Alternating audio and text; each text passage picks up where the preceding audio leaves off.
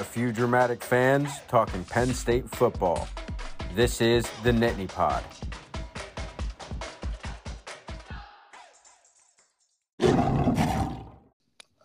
What's going on, everybody? Welcome into another edition of the Nittany Pod. I am AP. Again, along here with me are TK and Alex. What's going on, boys? How are you? Living the dream, man. Obviously disappointed the Phillies won, but living the dream and excited for you guys. It's been an eventful 48 hours. But yeah, we're here. You're just disappointed that Bryce Harper is not in a Boston Red Sox uniform. So I apologize for that, but he resides in Philadelphia, and he's unreal. That's what he is. I feel like I do love Bryce Harper. I also like Machado, which is problematic, but I think that he, and we don't have to talk about it, but I think Bryce Harper has gotten a bad rap since he's gotten the fame here in Major League Baseball. Yeah. Well, I'll say this and then we can move on because this isn't a Phillies podcast. But folks. Well, I think the Bryce Harper that played in Washington is not the Bryce Harper that plays in Philadelphia. The man has grown up, right? He's embraced Philly more than I think people expected him to. And he he shows out. It's unbelievable.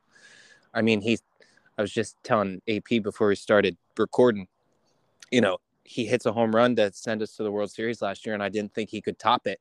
And I think what he did tonight almost topped it. Yeah. That dude is unreal. It's pretty unreal. He hits bombs. Yeah. It's ridiculous, Nukes. man. It's ridiculous. Well, boys, before we get into today's episode, and we got plenty to talk about. We haven't talked about Northwestern yet. You got the game this weekend. There's plenty of stuff that's going on throughout college football the past couple of weeks since we last spoke. But yeah, before we get into it, man, I want to talk about something serious. Yesterday, James Franklin's press conference, TK went stupid viral for it yesterday as well. But Corey Geiger, and I got to say, he did ask a very poorly structured question, but the response that we saw on social media was absolutely insane. Like I said, TK went crazy viral, but it's really unfortunate. Corey he later put out a statement last night saying that he's been getting death threats and all sort of other things. Yeah. It's just sad.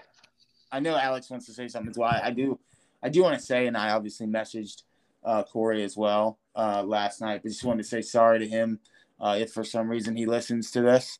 Definitely was not the intent.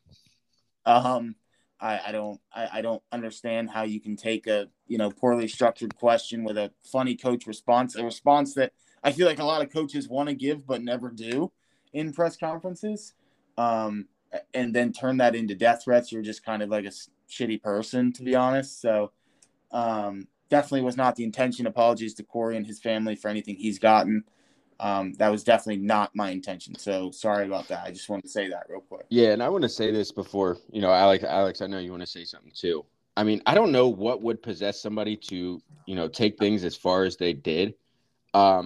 But to those people who did take it that far, you seriously need to seek help. It absolutely sickens me that people, and, we see it all the time. I think Mike Tyson even said it, like the fact that these people can sit behind the screens and, just say whatever they say and not get punched in the face about it. That's problematic. And we saw that last night with the way that people responded to Corey Geiger. It's an absolute shame. And I really hope that no of the Penn State fans, because like I said, that video went fucking crazy. I hope no Penn State fans did that shit to him, because that is low class and absolute bullshit. Yeah, kind of to reiterate, what Aaron says. I don't know. Maybe it's.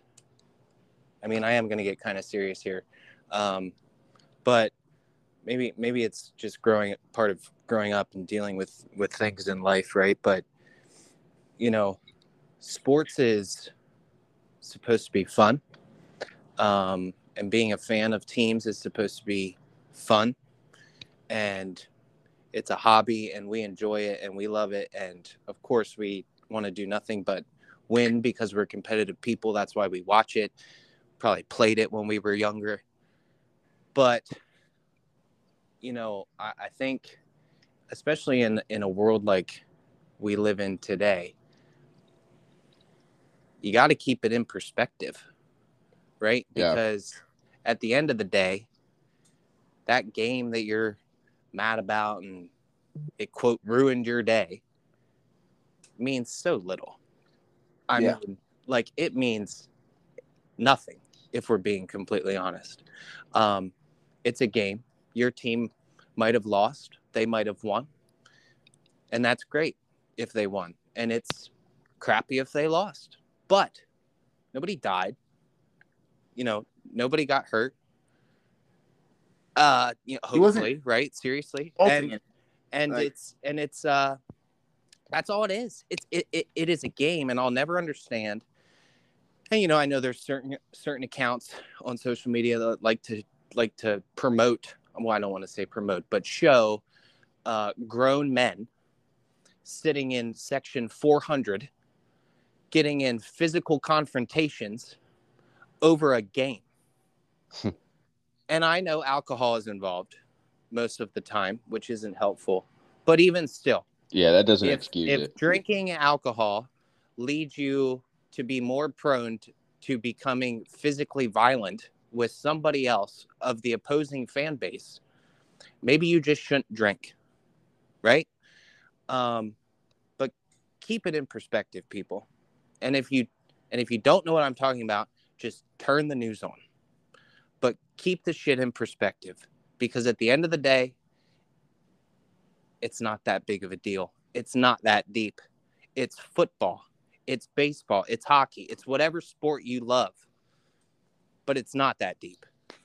Alex gave you the nice version. I'm just going to say, if someone asking a question in an incorrect way made you feel the necessary need to send a death threat to the person who asked the question, I think you need to seek help for yourself mentally. And I also think you're probably a low-life piece of shit. And that's your own problem. You're actually an embarrassment of a human being and an absolute fuck yoke if you send someone a death threat on Twitter or any other app because you didn't like the way someone asked a question. And this goes, sorry, TK, not to cut you off there. It's insane to me. And I mean, this goes beyond just, what happened with Corey, right? Like, this goes to athletes. This goes to coaches. This goes to, the list goes on and on. Officials, right? I mean, I get mad at officials probably more than I get mad at players, right? But I just don't know how you can take it to that level, because it just doesn't matter that much. Yeah. Well, it doesn't help either that people are degenerates and, placing bets on these games. And, sometimes they feel like a player screwed them out of money, or a coach screwed them out of money with the stupid decision. Shout out Mario Cristobal. I mean, even still, if it leads you to make a threat like that, then don't bet. Yeah. because that player, that person, that coach, that reporter doesn't deserve that at all. Their sons, their daughters, their fathers, their moms, possible grandparents. That game that you're so mad about doesn't matter. Yeah.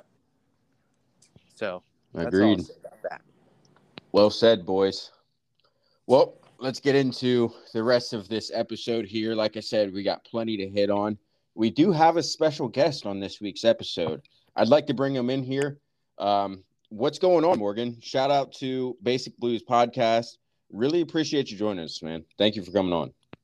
Yeah, thank you guys for having me. I hope you can hear me okay. Sorry, I joined from my phone, and I was getting a text while I was saying, well said what you guys, about the whole situation.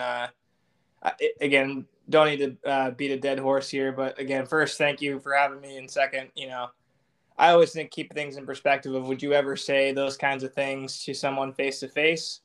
Odds are you probably wouldn't. So I think you guys captured it really well. And again, I agree with Aaron wholeheartedly. Hopefully it was known from the Penn State community talking like that, because it's not what we're about. So, but again, on more lighter notes, appreciate you guys having me, and excited to talk football with you guys. Yeah. Oh yeah, man. We're very excited to have you on here. Let's get right into it. We have us here at the Nittany Pod, and Morgan, I'm not sure. I haven't really taken notice yet, but we haven't really talked the Northwestern game. So I definitely want to get into that a little bit. We don't have to harp on it too long. But that game was kind of put some of our fans through the ringer as far as emotions go. That first half started off slow. I do want to mention this real quick. First turnover of the season for Penn State football on the first play of the game, on the kickoff. I went back and watched that game again just last night. What the hell was Singleton doing, man? Just let that ball go. It's either going out of bounds or going into the end zone. Either way, there's no risk. Yeah, I'm not real sure what he was thinking there. That was definitely a disappointing way for us to get, well, maybe that's the best way for us to get our first turnover. I don't know. But, yeah, that was an interesting start for sure to a game that for the first 30 minutes was certainly interesting to say the least. So, yeah, that feels like forever ago now, man. It really does. It feels like forever. Played Northwestern. That was our last game. It's just crazy to think about. Yeah. I think Coach Franklin is talking about that, in parallel to Singleton fumbling, guys overthinking, guys, making not making a quick decision. There's kind of, what should I do kind of moment. And I felt like so far this season, Singleton has had a lot of those moments, and it felt like that's what that kickoff return is that he was just kind of unsure of what to do. Then he picked up the ball, and then he gets hit, and it all kinds of fall apart on him. So it's just, I think that's a good example of maybe him slightly overthinking. And yeah, I don't know. I'm not still sure. Obviously the last year against Rutgers when he took that kickoff return to the house, I think that is the reason why he's still back there. But yeah, I feel like the workload he's going to get over the next couple of weeks, maybe it makes sense to have someone else back there until he, just because of the sake of wear and tear he's going to have. But as unfortunate as it is, I think I'd rather have that than, Drew throwing a terrible pass and triple coverage or something like that for the first turnover of the year. Yeah. Yeah, I mean, you knew it was going to happen at some point. It's kind of amazing it took until week 5 to happen. If we're being honest with ourselves, it should have happened week 1 against West Virginia. That ball in the end zone should have been picked. Right? I mean, if we're being honest. Yeah. But, I'm just happy that's the only one we had, and knock on wood that kind of continues. Yeah.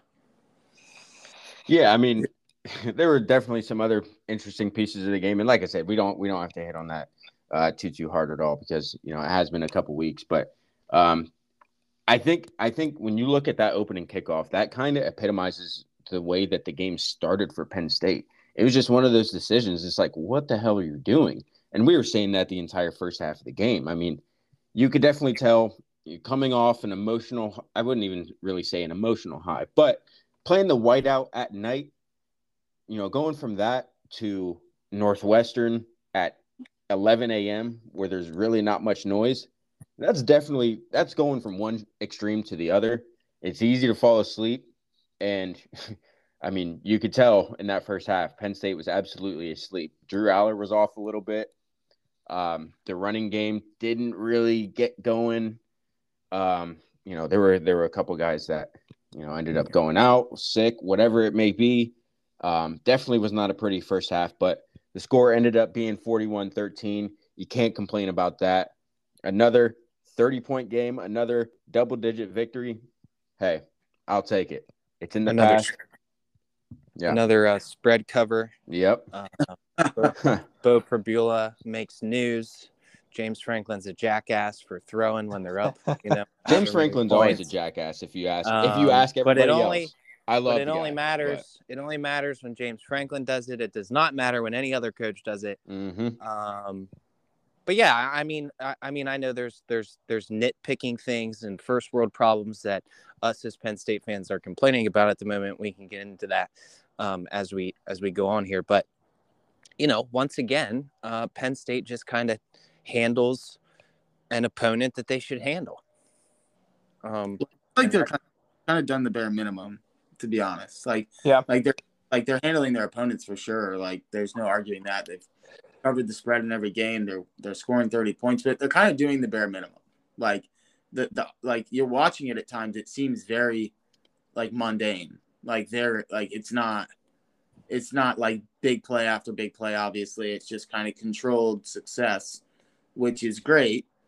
I think it's just going to matter if for some reason one weekend, you know, they can't control the ball, right? Like they don't have long drives. They're going to need some big chunk plays. And I think that's when we'll see, you know, how this team really responds. Like I'd be interested to get, sorry, Morgan. That's right.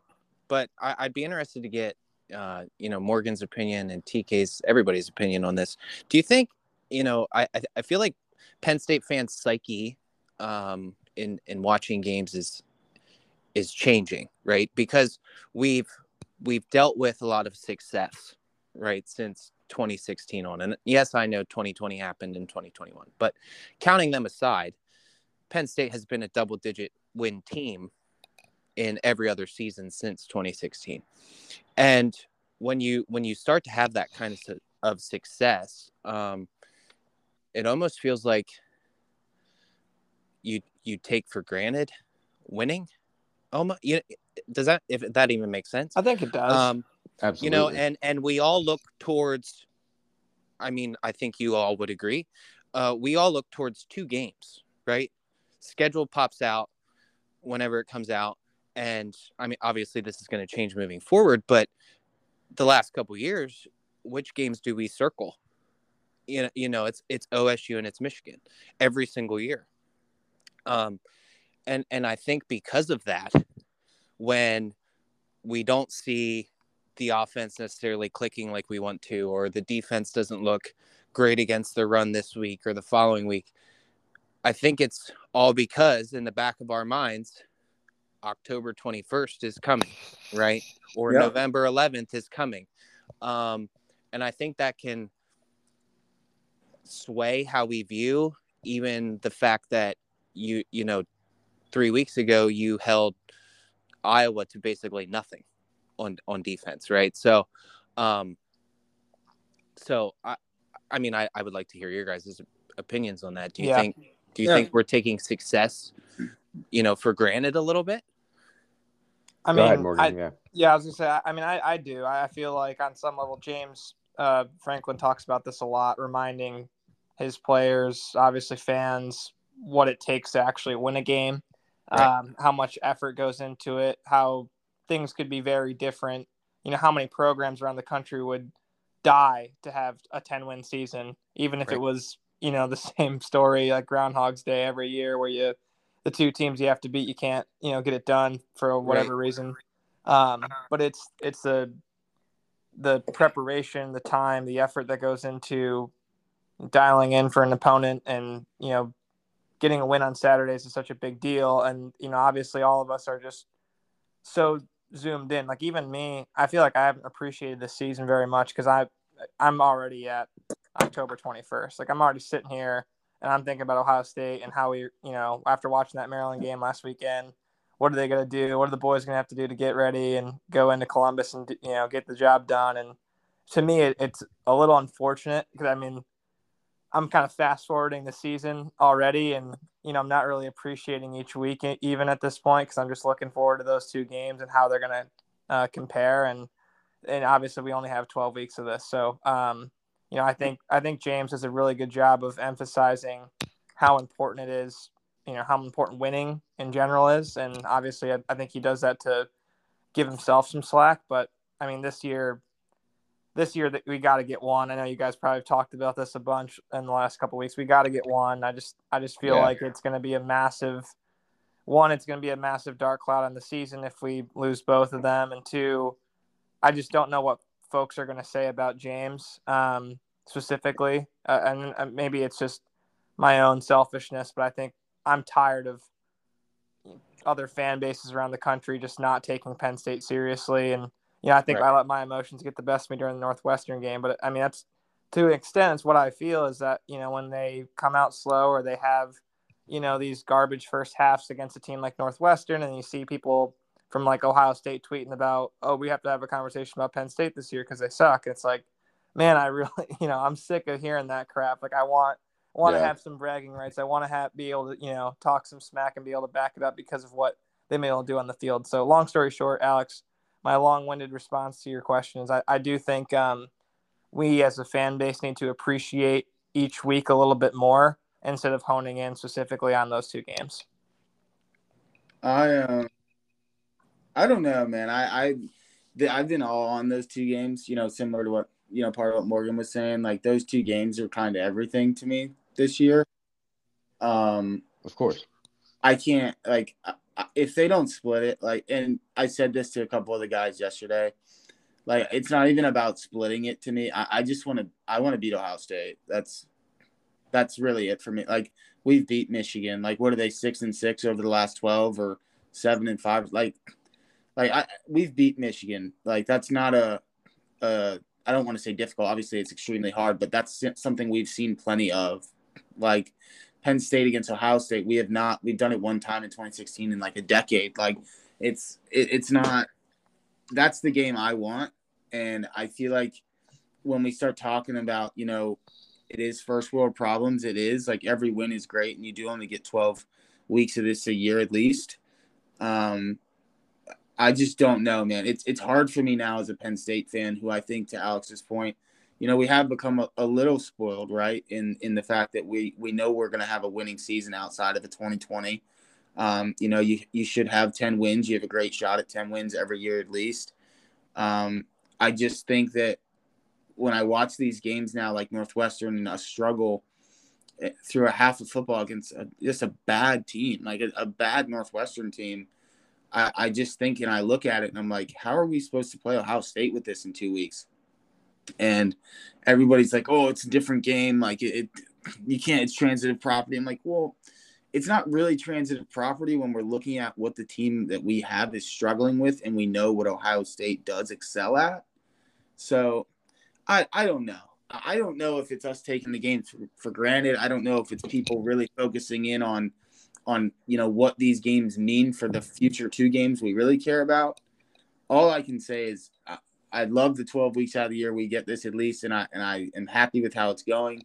But I really, really need to see them beat Ohio State. And I don't know if it's going to happen, obviously, but I think for everyone to shut the fuck up and give James respect and get off his nuts, and everybody stop saying Penn State's perennial third place, which is just false.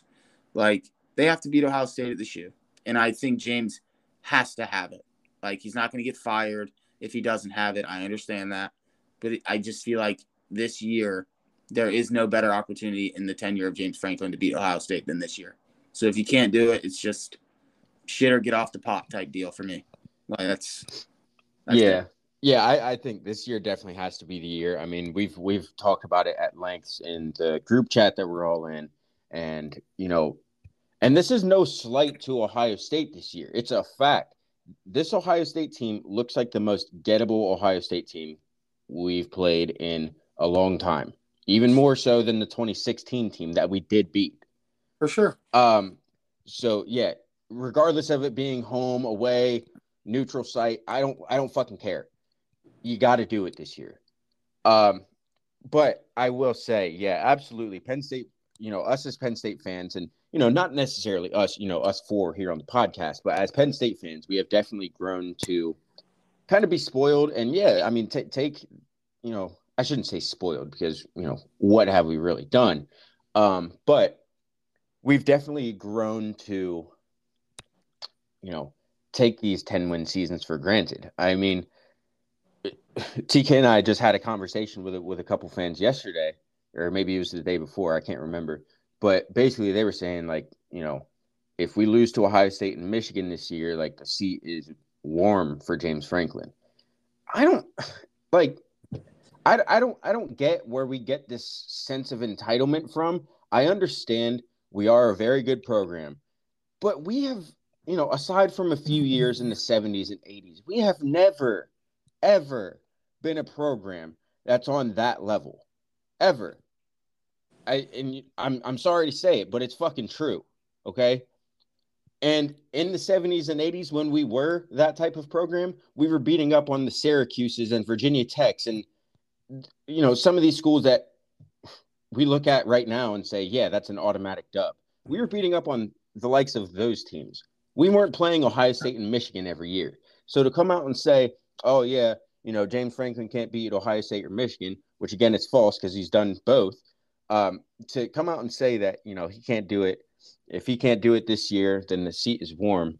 Like, I get the frustration. I get we all want to get over the hump. But let's put shit into perspective, man. Like, as Ohio State especially, those are a couple of elite programs. We're trying to get there. We're very, very close. Well, first of all, to that point, the seat's not going to be warm for quite some time. No, God, no. Because that's not how Penn State operates. Obviously, just look at the past. If you're questioning that, so and to Aaron's point about I'm very tired of talking about the past in terms of we used to. Yeah. It's annoying. It's overplayed. I don't think it's relevant because players weren't driving around. Yeah, it's not even true. Players weren't driving around in brand new Teslas either, right? And the college football has changed so much in terms of how you recruit, how the game is played, and what these recruits look for, right? And we've talked about that ad nauseum before too, to get the best players here. And then you throw in the transfer portal along with that. And it's just such a different game. I don't think comparing what Penn State did in the 80s to what they're doing now is even, I don't think that's even close to being able to be compared.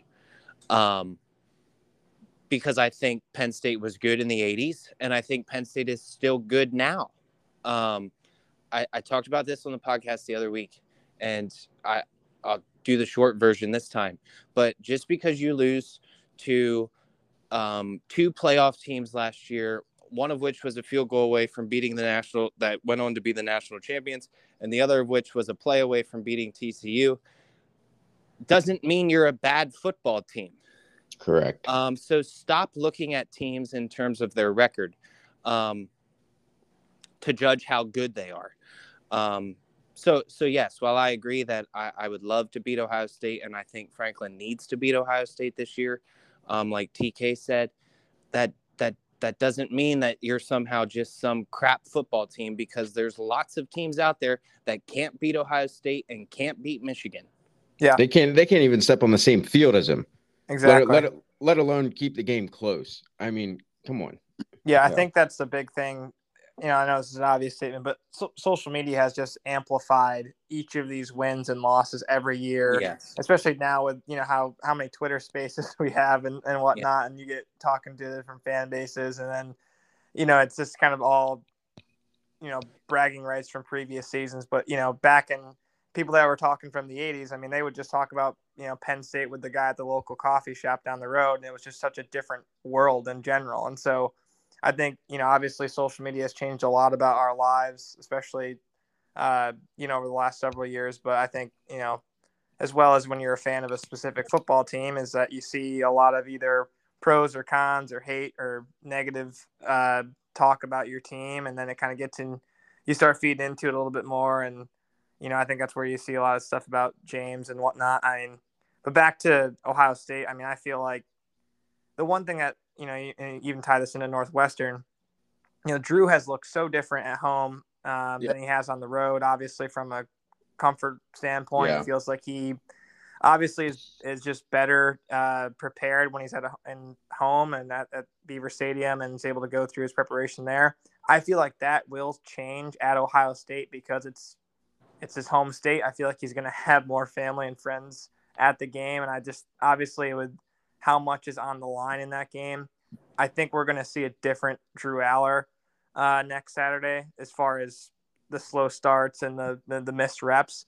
And on top of that, I think the big part of that is getting Trey Wallace back. I think he's just such a big part of this offense. Like, I mean, ever since he's been out, like, obviously Keandre's the big play guy, and it's great to see him finally get his opportunity as number one. And he's been really taking advantage of it. But you go back to watch that West Virginia game, man. Like, Trey Wallace was like Drew's security blanket in some way. What do you have? Like 8 catches? Yeah, he had like 8 catches for 70 yards, and obviously he kind of messed up his ankle or something, and he's needed several. That lingers and whatnot, but we've been able to get away without having him. I think if he can play against UMass, and I know it's stupid, but if he can play against UMass and get back into like the game speed, and Drew can kind of build some more chemistry with him, again, I just think that helps our chances to start a little bit faster on the road. I mean, agreed. Not just him. I mean, McLean and Cephas have to be better. They do. Absolutely. Yeah. I mean, the drops and the miscommunications and the wrong routes. I like Wallace. Lambert Smith has been great for us this year. Clifford's been our most reliable third option, and Tyler Warren. Theo Johnson is just completely missing in action. Yeah. I mean, I don't even know. Like one of those people are going to have to step up for this Ohio State game. We talk about the UMass game, but I mean, we should beat the shit out of it. It's a dog shit football team. That's what it's like. But like for down the stretch, like they need to find a third option. Third option. I mean, honestly, they need to find a second option.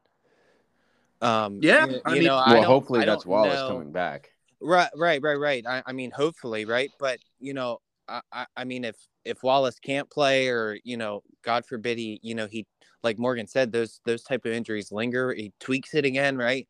The wide receiver group has been disappointing outside of Wallace, Clifford, and KLS probably. The 2 transfers, like McLean went missing. He had a big game there against West Virginia or Delaware or something, and like that's been it. Cephas has a drop problem. Cephas will be back next year for sure. I haven't been impressed with Cephas at all. Maybe he's still just trying to find his way, which very well could be. Theo Johnson is probably the most disappointing of them all, after expecting kind of a big year from him. But I mean, if we're being honest, like that whole group needs to step up and be better. The entire group. I mean, Aaron mentioned it earlier. The miscommunications that seem to happen. They were happening in the Northwestern game. Like, it's week 5. Those things shouldn't and can't happen. Yeah. And that's why I think Wallace needs to play this weekend. I don't want to see his first game back in 5 or 6 weeks, however long it'll be since the West Virginia game. I don't want to see his first reps back against Ohio State in the shoe. Yeah, I want to see him on Saturday, get out there, throw him the ball, get him back into game speed. Like TK said, I hate to just totally shit on UMass, but it is what it is. Like, they're not a good football program. No. I want to see everything that we've been complaining about get ironed out this weekend. UMass has, and we can just go ahead and transition right into UMass. UMass has a terrible, terrible defense, which is ironic because their head coach is a defensive mind. But UMass has a horrible defense.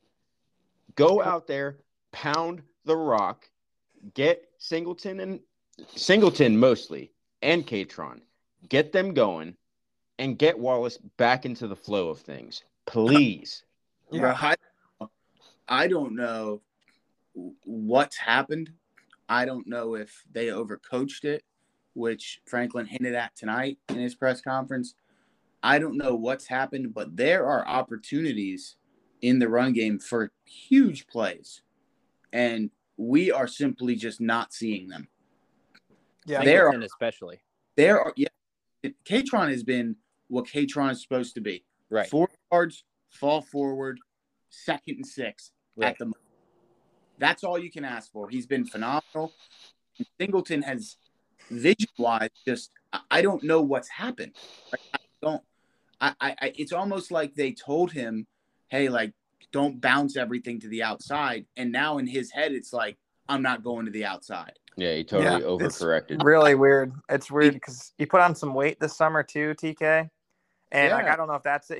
I don't know if you guys have talked about this yet, but it feels like he's a little slower, or maybe it's just the decision making slower. Maybe it's not his actual speed. But to me, like watching Trey Potts, I only got 3 carries against Northwestern, and maybe I'm overreacting to small sample size. But Trey Potts he looked like, I know what I'm going to do. Yeah. I got the ball, and I know exactly. Like, that's how I want to see him. Like, I know Katron's been practicing and whatnot, and if he plays against UMass, great. If he doesn't, it'll be fine.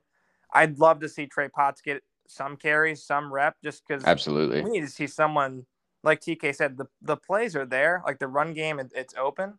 But we have not seen anyone take advantage of it, and maybe this is more on Singleton than Allen. But, like, I felt like Trey Potts in the 4 or 5 touches he had against Northwestern, it's like, damn, this guy can move. Like, we got to get this guy the ball. And even if he's not a bell cow back, we need to have someone that can be a spark if we aren't getting anything going, you know? It helps, too, with him being, like, I think a 4th or 5th year senior. Right. But, yeah, I definitely want to see him get involved more, for sure. You know, the Singleton thing to me looks like they tried to teach him patience. I know we talked about it last year. Like, Singleton was the home run threat, right? And he hit quite a few. And then Katron was more of your patience, allow blocks to set up type of guy, and still get you 4 or 5 yards, like TK said. And it seems like they tried to teach or coach Singleton to be more patient, especially on the inside running game. And he's just not, it's not working, right? Instead of, it feels like he's not trusting himself is exactly. What he feels cautious. He feels unsure. And I don't know if he's trying to, allow his blocks to set up, which he most likely is, right? But he was obviously way more effective when he just hit it. See it and hit it. Like, trust your gut. You're quick enough. You can outrun a lot of people. It's not working out for him. And if the coaches did teach patience, I get it, right? Like, you would obviously want him to allow blocks to set up and all those kinds of things, but they're not the same backs either. It's funny though too, because we say all this about how he hasn't looked great this year and whatnot. I mean, he still had 120 all-purpose yards and 2 touchdowns in the last game that we saw them play. So it's not like he's been total dog shit this year. It's just it's not what you're used to seeing. Yeah, it's not what you would expect. You expect that is top one. Yeah, and I think that is one thing that's kind of changed with the offense a little bit, is that we are seeing the running backs get more touches through the passing game. So yeah, I would agree. The running game might not be where we want it to be in terms of the big explosiveness, but our backs still are being used in a fairly effective way. Yeah. Yeah, it's just I think part of it isn't overthinking. I think part of it is when you're a true freshman, you don't really, you have like the ignorance of, I don't know what I'm supposed to do on some level. And so the only thing I know is just what I knew from my high school days. I'm able just to bring that in and apply it immediately. So I feel like when Singleton got on campus and obviously worked through the first couple of games, he exploded against Ohio, he exploded against Auburn. He just kind of, again, it's natural to him just to get at the outside and burn people down the sidelines. And I think he's just got to find a way to get back to his what style is best for him. They're gonna have to, like, they've had success. Like, they've like, it doesn't look like it. The stats don't really tell the story. They've had success sustaining drives and running it when they have to, as Franklin likes to say. But I'm telling you, man, when like Ohio State and honestly, you could say Maryland too, honestly, and Michigan. Like, you're gonna have to run the ball with a little bit more juice than that, bro. You're not gonna be able to just hand it off 24 times. Yeah. Like, And average 4 a pop. yeah, like averaging 4 yards a carry isn't bad. It just sounds bad because of No, what it's they fine. No, our defense is great. Our defense is, this is probably one of the best defensive units or displays I've seen as my fandom as a Penn State fan. But let's be honest, like over those next couple of games, although they're still going to be great, they're going to give up big plays. Something's going to happen, and the offense is going to have to respond. There's no room for, we're down 14-0 to Ohio State in the second quarter, and, we can't complete a pass because the receivers aren't on board or running backs aren't able to hit the hole correctly or whatever. Like, we're going to have to find a way. And I think, this is kind of going back to what Aaron said originally. I want to see them come out of the bye week, first off, thing that Penn State struggled at a lot recently. Yep. And Franklin talked about after the Northwestern game how he and Manny and the other coaches studied. I know they spent time with Belichick in New England this summer, and they've asked and studied data on how do we handle the bye week? What's the difference between allowing the guys to recover, but also making sure that they get better, during the bye. I think the first thing you got to look for early in the UMass game is coming out with some urgency. And again, since they're coming off the bye week where they typically struggle, and then 2, hammering them. Like, everything we got, forward momentum going into Ohio State. Like, I want to, have a lot of positivity going into it. And it would suck if there's still these weird question marks that we all have going into the biggest week of the season. Well, Morgan, you kind of alluded to it. I think it would be wise to get Trey Potts a little bit more involved in the game plan if Nick and Katron continue to, I hate saying struggle, but struggle compared to what our expectations are as far as hitting the big plays. I think you want to get Trey Potts a little bit more involved. Let's keep in mind, man, he's responsible for 3 touchdowns on the road this year. I mean, he is a big reason why we've won as convincingly as we have on the road this year. So going to Columbus on October 21st, it would probably be wise to have him ready to go as your most senior running back who has contributed quite a bit on the road. It's crazy because Potts is a guy that, he's 1,000-yard back in the Big Ten, right? Like, it's not like he's some scrub, walk on that's just getting his chance, like a Rudy moment. He's a proven guy, and obviously just sits behind 2 other players that are a little more talented and obviously have a brighter, maybe a slightly brighter future at Penn State. But yeah, I still think he has to be involved, or at least you can't just play mop-up duty, Yeah. I think my biggest thing is, like, the big plays thing. Obviously, that is a thing with me. But the way that we've had success is sustaining long drives and scoring in the red zone, scoring touchdowns in the red zone, which in a way kind of eliminates the need for big plays. If you just want to control the ball, which they're number 1 in the country in ball possession, complementary football, and all of the above, that's great. But my question becomes, if there is a time, which Morgan said, maybe you're down, down early, or maybe you're not controlling the ball, right? You go 3 and out. Like, you have to be able to grab chunk plays when you have to do it, and we have not seen that. Like, we saw that week 1 against West Virginia. They grabbed some chunk plays against West Virginia, and Drew looked great. But on the road, you could probably count on two or three fingers how many big plays they've had on the road. And they're not playing world beaters on the road right now.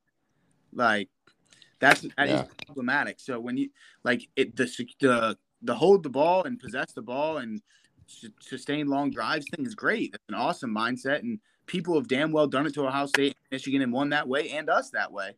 But the problem becomes, if that doesn't work, then what do you do?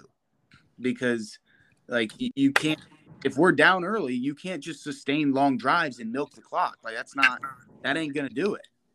Like, it'll be interesting if the Ursich game plan is different going into Columbus. And I think TK brings up a good point that could possibly tie into this. That West Virginia game, they obviously called a shot early in that game. Drew makes a heck of a throw, right? We all remember that play. Fourth play of the year. Do they take a shot early, even if they're not down? But to put it in that Ohio State's defense, who's really playing at a pretty high level at the moment, put it in their brain like, okay, like they can take the top off of this thing. And I think if you can do that early, then maybe you can open up your running game a little bit more, all that kind of stuff. So it'll be interesting to see if Yursich's game plan is slightly different.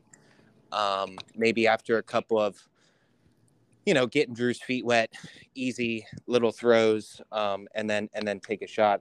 I wouldn't be shocked if he did. Oh, Yeah. Make no mistake, they have to. Yeah. He 100% is going to have to, whether it's a shot or just, like throwing the ball down the field in general. Like they're going to have to, or we won't be able to run the ball. Yeah. Like they're going to put 6 or 7 or 8 in the box. Like they're going to do that. Like we're going to have to throw the ball down the field to make them back up. Like, or we're not going to be able to run the ball. Like it's not going to be Penn State struggled to run the ball against Ohio State. It's going to be Ohio State had so many people in the fucking box, Penn State could not block them all. I feel like it's strange because if you watch that Joel Klatt breakdown of Drew's film against West Virginia, I felt like there's so many more, and maybe it's what having Trey Wallace and KLS on the field at the same time brings. So many like deep crossing patterns that are like, 12 yards going across the field where Drew's rolling right and he's able to kind of dip back in and find somebody. We have not really seen a lot of those kinds of route concepts since that game. And again, is it Yursich kind of calling things softly on purpose? Is it, not having Harrison Wallace on the field, and that's part of it as well? But yeah, I agree, man. We have to take a shot. I think the other part of it, I this is more Ohio State related, but I think the other part of it that I'm thinking of is just the defensive line should be able to control the line of scrimmage against Ohio State, hopefully, and get to McCord early. And if that's the case, I think Ohio State's going to go to what they typically do against Penn State, which is that bubble screen action. And I think Penn State defended that really well last year. Where there's obviously a lot of clips with like Zakee Wheatley or Kalen King making those open field tackles. But I think I'm interested in what you guys think about how our defensive line matches up with what you've seen from Ohio State's offensive line so far this year. I think they're gonna be fine against them. Yeah, I mean, we haven't really seen, and me and TK and have talked about it a lot, and with Alex as well. I mean, Chop Robinson alone. How often has he been, just a split second away from a sack or even a strip sack this year?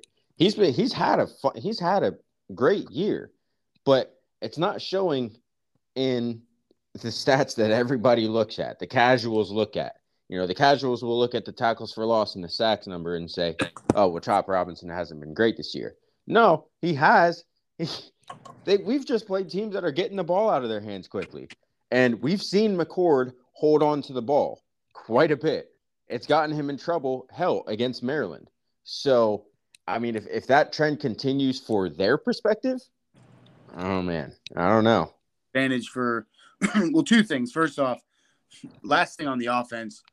For 2 weeks from now or a week from now, like Ohio State's been very open that their linebackers struggle in coverage. They struggle pretty much on both facets of the game, run and pass.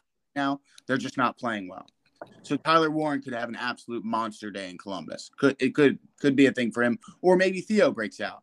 Secondly, I think that the defensive line is an advantage for both teams against both offensive line units. Personally, yeah, like, I'm sorry, but like Ohio State clearly has a problem on the offensive line. Ryan Day came out and said, "Oh, by the way, the backups aren't pushing the starters, so it's going to remain the same." So there's clearly nothing that's going to change there on their end. And then on Penn State's end, we've had problems not on the edges, but in the middle. And Ohio State's strong in the middle. And obviously we don't know what Nelson's deal is, but like I think the defensive line has an advantage for both teams against the offensive line. Now, One of the quarterbacks has been the highest rated quarterback in the country under pressure in Drew Aller, and McCord is in the bottom half of the percentage in the country for when pressured. So it's very different, but I think that's a huge part of the game when that comes. Yeah. How do you deal with it? How do you escape? What can you show? And I think Drew has just proven so far this year that he's a little bit better in those situations. And I mean, Tyler, you've said this a bunch tonight, and I totally agree with you, man. I'm severely disappointed in Theo Johnson this season. I don't know what was in my mind over the last couple of years, but I was kind of excited. This is probably a crappy comment to make, but I was a little always excited that Brenton Strange was going to graduate or go to the NFL because I wanted to see what Theo would be as a number one option. Yep. And he has just been, I don't know if it's what happened over the offseason with the frat stuff, if that was part of it. I mean, he's a team captain for Pete's sake. He's always in the middle of the huddle on the Jumbotron at Beaver, hyping up the boys. But this guy is just, I don't know if it's chemistry with Drew. Drew's had no problem throwing the ball to Tyler Warren, but man, Theo Johnson, where have you been? I think it's chemistry with Drew Aller. Yeah. I mean, hell, go back and rewatch the Northwestern game. He was open in the end zone, and Drew Aller just overshot him a little bit. He would have had a touchdown right there, and hell, yeah. I mean, I feel like it goes. I feel like it goes beyond chemistry, because there's other facets of his game where he's just not. It's not good enough. He hasn't been great. They've tried a little wide receiver bubble screen at least twice now, where Theo Johnson has just completely missed the block, just completely beat. I mean, barely touched the guy type of beat. And that to me is kind of indicative of your head could be some, and I'm not trying to say what Theo Johnson is thinking or anything like that, but is your head somewhere else? Is there something else going on? So yeah, I mean, he's definitely been a disappointment for sure. Yeah, I mean, it's tough because you look at it, like I'm looking at it now, and it really, when you look at it this way from a stats perspective, it's really not been that bad. Like Iowa was a big game, right? It's a ranked game. He was 6 for 42 yards. That's really not bad out of a tight end. But Alex is right. Like when you watch the games, watch all facets of it and the blocking, and I don't know what's going on. Like I don't know what happened. And similar to what Morgan said, I was pretty critical of Brenton Strange at times last year and wanting to see Theo. And I was really excited, but it's kind of been what's going on type deal. So maybe he has a big second half. And we kind of need him to. Dude, we do. We need him to step up because I think what got Brenton Strange drafted into the NFL and he went in the second round is the way his blocking. He completely switched. He totally buys into it. 21, he couldn't block anything. Like in 2021, Brenton Strange was probably the biggest liability as a tight end as far as blocking goes. And last year, there's multiple plays against Auburn. You go back and watch the film where he's the reason why Singleton was able to find so much space down the field. Yeah. And Theo, here's the other thing I think we have, and this is maybe a first world problem, maybe not. There's going to be a blockage or a whatever you want to call it in the tight end room moving forward, because I think the assumption is that we're becoming this kind of tight end factory on some level where, Gesicki and Freiermuth and now Brenton Strange is off to the NFL. And I think everyone assumed Theo Johnson's going to go crazy this year and most likely, if he had a great year, declare for the NFL draft or go pro. I don't think that happens, again, unless he has a crazy second half and maybe he just wants to test the waters. Who knows? But I think we're going to have a bit of a roadblock or a jam on our hands as far as, players that are coming in, true freshmen that are on the roster right now. Luke Reynolds, who's in the 24 class, who seems like he's going to be a beast. Like there's going to be an overload of tight ends and something has to give if that's the staff telling that someone to kick rocks or if it's, one of the players leaving, unfortunately. So this is, again, kind of separate from the game talk we're talking about. But I just think because of the production or maybe the lack thereof, I think there's a potential problem on our hands later on down the road. I agree. I think there's a chance that Theo either he leaves and Warren stays. Yeah, that definitely could happen. I wouldn't be hurt by that. But there's going to be a lot, like Morgan said. Like you got like there's a lot already in there. Like I like Dinkins too. Like there's Dinkins looks good. I enjoy watching him play. Dinkins is already in the fucking wing tee laying people out. So yeah. Dinkins is a beast. And he flashes nice hands too in that Iowa game. Dinkins has some nice hands, man. Yeah. If we're being exactly, Morgan. If Theo doesn't, step up, right? You got to get Dinkins on the field more. Yeah. Oh, no. This is something we could probably go on and on and on about, but we do have a game to kind of, we don't really need to talk about it, but I want to get predictions on the game this weekend from all of us. And then there's a pretty decent slate of football this weekend too. So I want to get, what games are you guys going to be watching? And, obviously we're going to pick a few games here. First of all, let's start off with the UMass game. The Fighting Don Browns, terrible defense, not a great offense. There's a lot of guys on the team that we're familiar with, especially the quarterback. We recruited him out of high school and from Clemson. What do you think is going to be the score of the game this weekend? And give me I shouldn't say a key to victory because we're definitely going to win.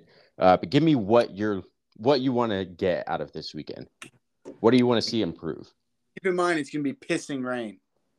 Of course. Jeez. Of course. Yeah. Hang on. Before we do this, public service announcement. All right. Hang on a fucking second here. I went to the fucking whiteout, right? Obviously, I season tickets. I love Penn State. Great. I went to the whiteout. It's fucking raining. Listen. Family clothesline. Every Lions Den, Lions Pride, whatever. Bookstore, whatever. Do you know how fucking unacceptable it is to run out of fucking ponchos in the rainiest part of PA? Are you fucking dense? Yeah, that's pretty insane. It's pissing rain for the whiteout, and I walk into Family Clothesline. I'm like, oh well, first off, the line's out the fucking door like it is because there's only 2 fucking cash registers. And then I walk over to this bin, fat ass sign that says ponchos. I'm like, oh, here we go. We've made it. The final destination. We are business. I go over to the bin. They're fucking blue. Why are you selling blue ponchos at the whiteout? Like, what are you doing? They had a bad day. So please, for Christ's sake, and you guys, please have 107,000 ponchos on somewhere. That was the most unbelievable experience I had going through my head while I was eating my Cane's fucking chicken. That was unreal. And they're so funny. Smiling like fucking closure. So I'm like, are you dense? Like, this is unreal. So please, for the love of Christ, like, tag Family Clothesline or Lions Pride or the bookstore, whoever. Like, you guys got to be better. Like, we talk about we are better and stuff like that. You need to get that shit figured out. Like, that is downright fucking unacceptable. And someone needs to talk about that. That's horrible. That's incredible. Sorry, man. All right, give me your score for the weekend. Morgan, go ahead, go first.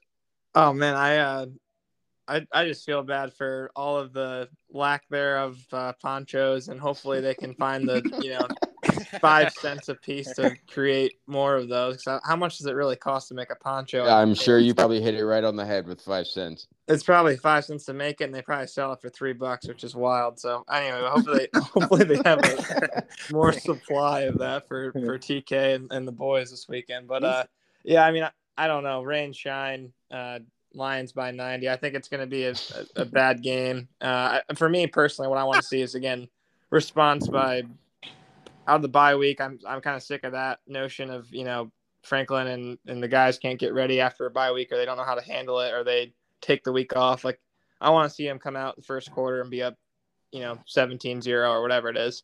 I'm going to say final score for the sake of how many points they've scored against some other bad teams. I'll go 45-6. I don't think UMass scores a touchdown. I think it's 2 field goals. I do think they hammer them. And that's my prediction for this week. I have not looked at the spread for the game in quite a while, but I know it was 42. It was in it the dropped 40s. to 41.5. So Not if that that's I have a problem or anything. if that's the case, that's going to be the first time this year we don't cover. Oh no, James is covering, baby. James is covering, yeah, for sure. Yeah, he's got some. I think Bo has a maybe an insight on the line or something, man. Because that kid every time Do he's another out there, fake Neil. finds a way to score with 4 seconds left against West Virginia. Speaking of covering, did you see that post by I think Kevin Horn put it out? If you would have put like $100 on Penn State to cover the spread back in like 2016 or whatever, and continued to roll that over until like the game against Northwestern, you would have made $409,000 by now. I think that was just dating back to the Ohio State game last year. Am I wrong? Whenever it was a lot of money. Yeah, pretty good investment. Yeah, but no, I mean, might be onto something. I don't know. My score prediction would probably be similar to Morgan. I'm gonna say Penn State's defense is gonna pitch a shutout though. So let's go 47-0 because it is going to be pissing rain. 47. So yeah, I mean, that defense is going to have like 4 or 5 turnovers easy. Easy, he says. It's UMass, bro. Like, fucking butter me up, dude. 4 turnovers. Jesus.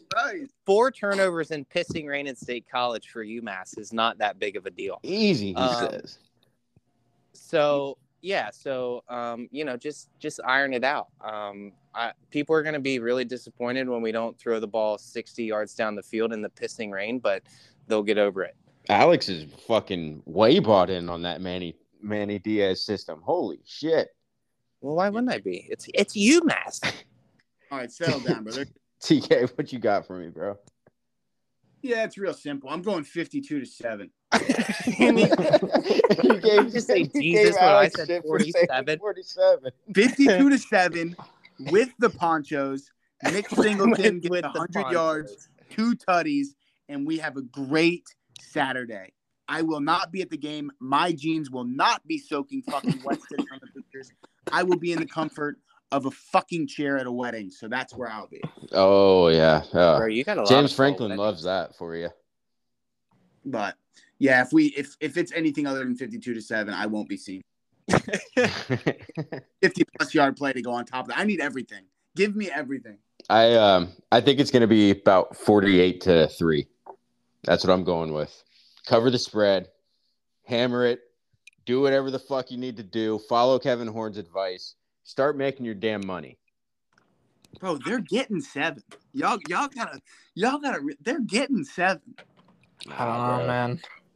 Bro, they run 11-man personnel all the way down the field. They're getting 7. If Iowa couldn't get 7, I know how bad Iowa is. I feel like it's really hard to believe that UMass is suddenly, unless it's late in the game or someone has a weird turnover on offense. Bro, I don't think UMass moves the ball, man. TK, exactly. They're not getting 7 because they run 11-man personnel. You really think they're going to spread the field out and just drive down the field on us? I don't fucking think so. If it takes is one drive. What did the little Giants say? One time. That's all that matters. We're fighting Ponchos this weekend. I don't give a fuck. I don't give a fuck if we win 24-7. Just get me to next week, to be honest. Yeah, I know. No, I don't want to see 24-7 because then it's going to be next week's show is going to be an hour of bitching. Well, get me to next week, but get us to next week healthy. I think that's my big thing too. Is like, if we're up, get everyone out, get Drew out, I mean, I want to see chemistry as much as everyone else too, but let's get everyone out. Let's not get any stupid injury in the rain against UMass. Like, let's get everyone out healthy. Let the 2s and 3s play if they can. And please. If anybody is going to the game, PSA, I will be perched next to the beer cooler in the north end zone under the overhang because I refuse to get wet. So that's where I will be. Bro, please, Christ, let Nick Singleton run for 100 beans, please. Yeah, I need it. Beans. I'm begging. Like, that's all I want. Like, please just give me a 75-yard run. Give me something to write home about, please. When I'm guzzling down my 12th Michelob Ultra or maybe a little vodka water at the wedding, please give me something to be excited about. Please. I can just see Alex like sitting under the underhang trying to light a cigarette, but it's raining. Unfortunate. Oh no, bro. We can In the stadium? bro, we can light that shit in a hurricane. Don't you worry. Yeah, bro. You don't gotta worry about him with Do you that. That's smoke hilarious. What? Do you smoke in the stadium? Well, I mean, not right where Morgan's talking about, but yeah. Wait, what? You do? I have. Well, yeah. Bro, you're going to send that bitch down. We can't be smoking there. It's made of concrete and steel. What am I going to set on fire? I don't know, bro. That seems like a situation. It's just right back behind your section there, TK, on the ramp. No, you never want to watch it. You hate my guts. So. Alex is a professional. He knows what he's doing. Yeah, don't worry. Don't doubt the kid. All right, boys. We got a pretty nice week 7 slate there. TK, I know you're going to be out at weddings, so you're probably not going to be able to watch many of these. But, what games would you keep an eye on? Morgan, Alex, what games are you guys going to be keeping an eye on or watching? I'm going to be away as well, so. I look forward to watching West Virginia beat Houston to keep our strength of schedule pushing forward. Good one. That'd be nice. Obviously excited for Oregon, Washington. Excited for Michigan State versus Rutgers because I think Rutgers is going to pound them. Texas A&M, Tennessee is interesting to me as well. Yeah, that is a pretty interesting matchup. And then a little USC, Notre Dame, Miami, NC, maybe something like that. USC Notre Dame is an interesting game. Obviously, Notre Dame coming off their second loss to Louisville there last week, and USC just not really looking like a top 10 team at the moment. If they didn't have Caleb Williams, I mean, I think they'd probably have a couple losses already if we're being completely honest. But yeah, I mean, Washington, Oregon's the big one for me. That's both teams' kind of first true test. Yeah. We've heard nothing, but everybody's stroking the Huskies off for their offense, which rightfully so. They look good, but we'll find out. Be a different animal when the Ducks come to town, I think. Yeah. Talking about stroking is kind of crazy, but we'll keep it pushing. Morgan. Yeah, I mean, what games are you watching? Oregon, Washington's obviously the big ones because they're, I think, the closest as far as rankings go, and that they're going to have an impact. And who knows, maybe if Penn State does the thing, maybe this is a team you see in the college football playoff, one of those two. I think one of them end up winning the Pac-12 at the end of the year. So it'll be interesting to see how Oregon if they can slow them down. And the over-under's at like 67, so it's predicted to be a shootout. So I think it'll be a fun game to watch. I think UCLA, Oregon State is another one I think is kind of interesting. Just, a different matchup to see how legitimate both those teams are. And yeah, I'll throw a different one out there because TK and Alex kind of covered the other games, but I'm kind of excited for Louisville and Pitt. Christian Veillere makes his first career start at Pitt.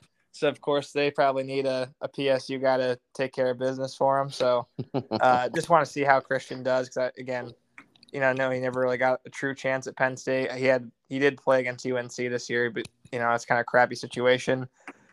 Just want to see how he does against a good team and if he can – not if they don't win, but, if he can just kind of do well and see him improve because I think he's still a good quarterback even though he's not Penn State anymore. Well, I mean, I just hope he got the offense down. Narduzzi's telling us how sophisticated it is. Well, true. Hopefully he has that playbook handled. People are trying to hype up the Ohio State-Purdue game this weekend. Do you guys buy into that being a game at all, or is that going to be a bloodbath? That could be 69-0, to be honest with you. Purdue's pretty bad. Yeah, they are. I mean, the only reason it would be a game is because Ohio State's looking past that, right? Which I don't think they will because I don't think this team is kind of. I mean, this is going to sound weird, and I probably shouldn't even say it, but I don't think this team should be looking past anybody at the moment. They got some stuff to figure out too before next weekend. So, Yeah. I think Ryan Day will have that team locked in. I agree with Morgan. That could be ugly. All right. Go ahead. I personally, obviously, I like CV. I love that he went to Penn State. Fortunately, he's at a poverty now. But he's definitely about to get his fucking ass kicked. Yeah.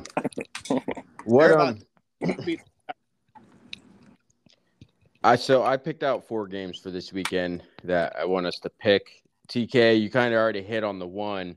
For starters, I got Michigan State at Rutgers. Just kind of change it up a little bit, man. I feel like we've been picking some of the same 4 or 5 schools this year. So, Michigan State, Rutgers. We already know TK's going with Rutgers. In a blowout. Yeah. What do you guys got? Yeah, for me, it's hard to say that Michigan State's going to be able to do much. I know Rutgers' offense is pretty bad, but their defense is, I think, their defense is take legit. over. Yeah, they're legit. I think against Wisconsin last week, they were driving down the field. They were down, whatever it was, 10-0 to Wisconsin, and they threw a pick six at the 2-yard line. So that would have been a completely different momentum shift. Maybe not saying they would have won the game, but just kept them in it. So I think they'll get it done. Super low scoring though. I think it's 13-0 or 13-6 or something weird. But I think Rutgers wins. Alex. Yeah. I mean, I think Michigan State's really bad, which kind of sucks. I mean, they were always kind of that 4th team or 3rd team in the East, right? They could pull out a surprise win, against Michigan, and it just feels like they've fallen off a cliff. So yeah, I'll agree with Morgan. I think Rutgers wins that game. Unfortunately, we've done this a few times where we've all been on the same team, and that team has lost a couple times. But yeah, I'm going with Rutgers as well. I just don't think Michigan State has the juice. I don't think they really have anything to fight for at this point this year. So I'm going to go with Rutgers. We could talk about these games all day, but we got to make them quick. We're getting long here. My phone's about to fucking die. So, Oregon, Washington. My brother in Christ, 6 in a row, looking for fucking 7. The lock of the week. Lock here of the it week. comes. The fucking Oregon Ducks over the Huskies this week. Yeah. TK's on a heater, but I'm gonna have to disagree. I'm gonna go Washington. Ooh. I'm also gonna go Washington. I don't know. I don't trust. I don't trust Bo Nix. He's a big check down guy. So I'm gonna go Oregon. I'm gonna. Please pick Washington. Please let me walk alone. Please. Nah, bro. I'm with Oregon on this one, man. I believe in Oregon more than I believe in Washington. You can call me a Michael Penix hater all you want, but I don't know, bro. I think I'm gonna pick Oregon here. Out of both teams, I've watched both teams this year. I can say Washington, from what I've seen, I think has more flaws than Oregon. So I'm going to go with Oregon. That's quite the coaching matchup too. We don't have to get into that, but two really good head coaches. Yeah. Yeah. Texas A&M, Tennessee. Ooh. Game's at Tennessee, right? Yep. Oh man. I'm gonna take Tennessee. I just don't think A&M's coming off of that emotional loss to Alabama. Have to go to a road environment. I don't know. Joe Milton has not lived up to the hype this year, but I'm just going to take Tennessee since they're at home. Boy, I don't know. That's a rough one. I feel like I'm just following Morgan's lead. I feel like Tennessee's probably – is Tennessee favored in that? I don't know. I think so. They're -3. They just got the home point, so they're Tennessee -3. That's just a spread. Pick 'em. I'll go different on this one because I feel like I'm just following what Morgan says. Give me A&M. Maybe Jimbo gets a rebound win with his team. Fully expect Jimbo to, prove me wrong there, but TK? Yeah, I'm going Tennessee because I think Texas A&M's a dog shit football program. Yeah, I'm on Tennessee as well. Last but not least, Miami, North Carolina. Oh, bro, hang on, bro. Did you plug your phone in? No, PK I gotta something to say. hold on. Go get your fucking charger, bro. Go ahead. Because we got Go to ahead. talk about this, man. Listen to me right now, man. There's been a lot of chatter about whether this man was down or not. And he very well might have been. But that is single-handedly one of the most embarrassing coaching blunders I have ever seen in my life. That goes along. That's like right up there with the Philly Miracle where the Giants fumble. Like, that is the most embarrassing loss I have seen in recent years. And not only did you choose to run the ball instead of kneeing the ball, you trotted your defense out there with about 40 seconds left. They had to go 70 yards to win that game. And somehow, with 8 seconds left, this man got behind your defensive back and slid into the end zone like he just won the fucking World Series. That was the most embarrassing display of football I have seen in years. Well, the amazing part is he did it before at Oregon. Yeah, I Yeah. did not know that. Like, how do you A not couple learn your years lesson? ago. That is That's a bad. terrible offense. If I was a Miami fan, and we talk to Miami fans all the time in the app, that God bless them. Some of them are great people. Some great people. Gmo, Don, Tyler, great people. But listen, man, if I was a fan and they did that, I would take all of my equipment that I've purchased through the years of my young life, my yard. I would set my fucking grass on fire, and I would throw every single fucking piece of clothing I have into that fire until it's all gone. TK, we started the podcast saying how it's just a game. now you're setting your grass on fire. One of the guys, Nolak, he's hilarious. He's a Miami fan. I think he told us in one of the group chats, he was at the game. Yeah. And left the stadium when they were on offense, Miami, after they got no. And he heard an eruption in the stands after he had left. And he was like, what happened? And then he obviously looks at his phone and Miami had lost the football game. Yeah, that's a brutal way to find out you lost a football game. I'd be so sick. So I've been happy I left. Get out of here. Know any Miami fans?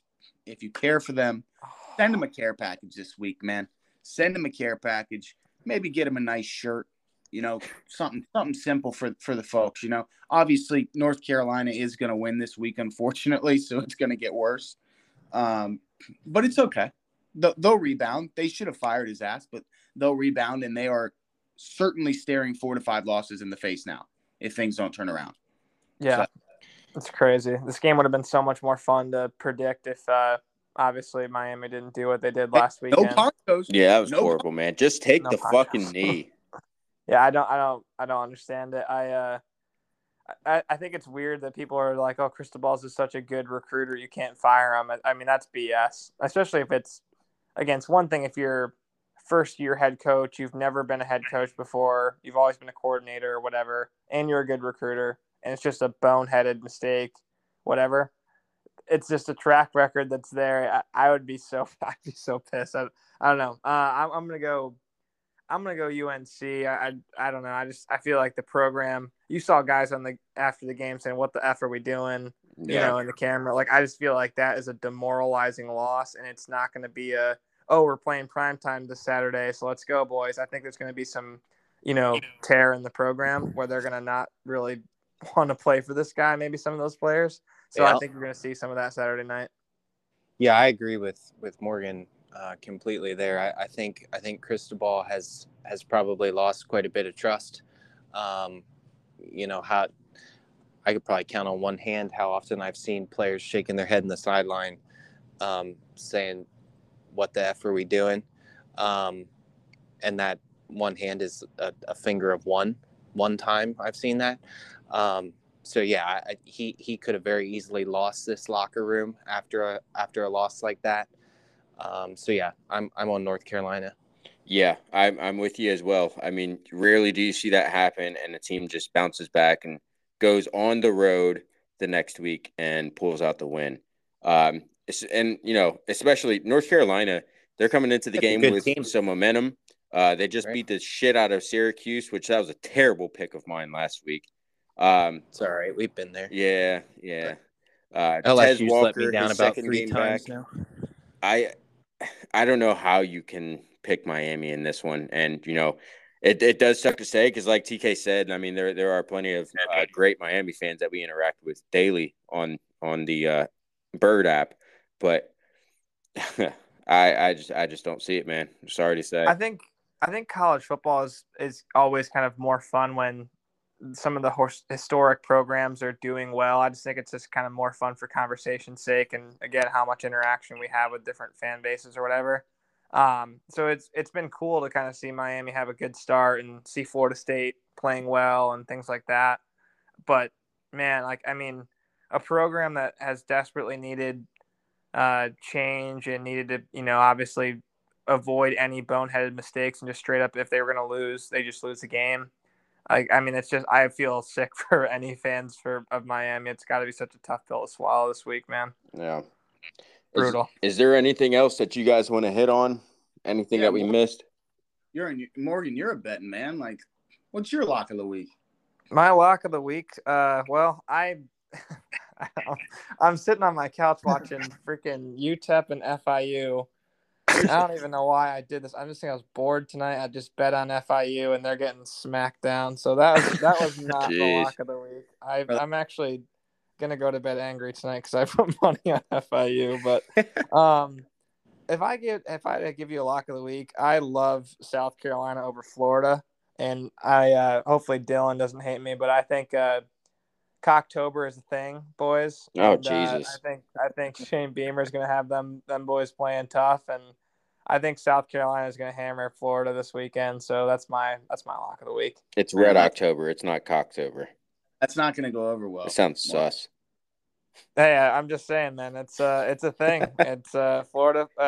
South Carolina, finds a way to just play a lot better in October for whatever reason historically, and I don't know. I feel like Florida's had a very tough way of going about it. The teams that they've played well, exclude Tennessee from this conversation, but the teams that they've played well against, like Vandy and Charlotte and some of these other teams, it's just a little bit weird. And then they haven't really played up to the competition. I feel like not that South Carolina is good by any means, but they played Georgia tough and they're at home. And I just think they're going to have a little bit more juice because they're getting to if they want to make a bowl game, South Carolina's got to go, and I think they know that. And I'm just going to go with the Gamecocks this weekend.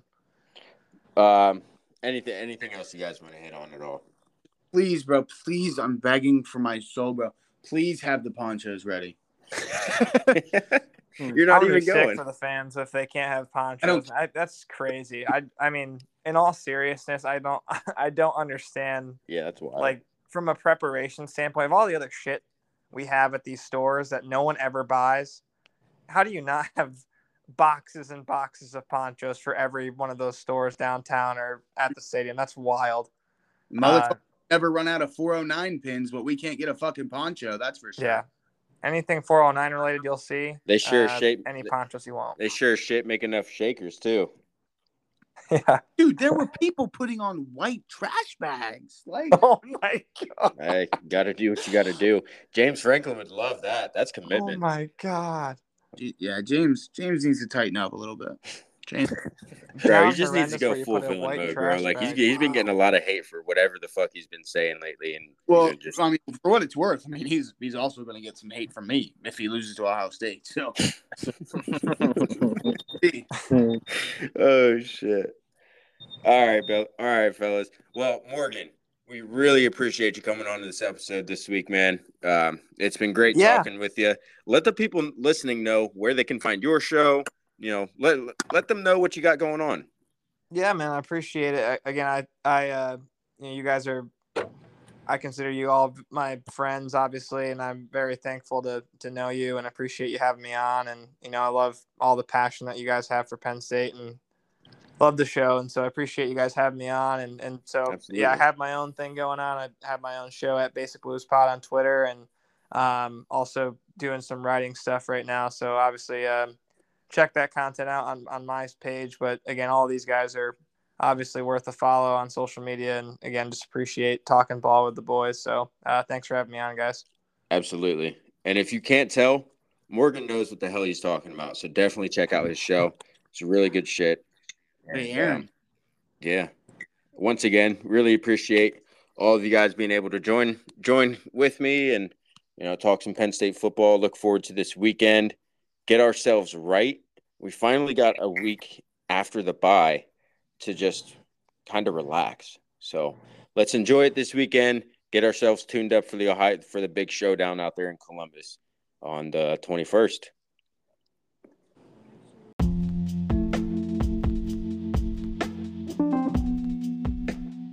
Once again, I got to give a shout out to my guy Morgan. Really appreciate him joining the podcast. Be sure to follow him on Twitter.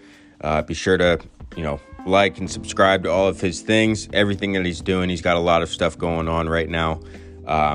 Really appreciate everybody tuning in. Enjoy the weekend. It's going to be a wet one. We are.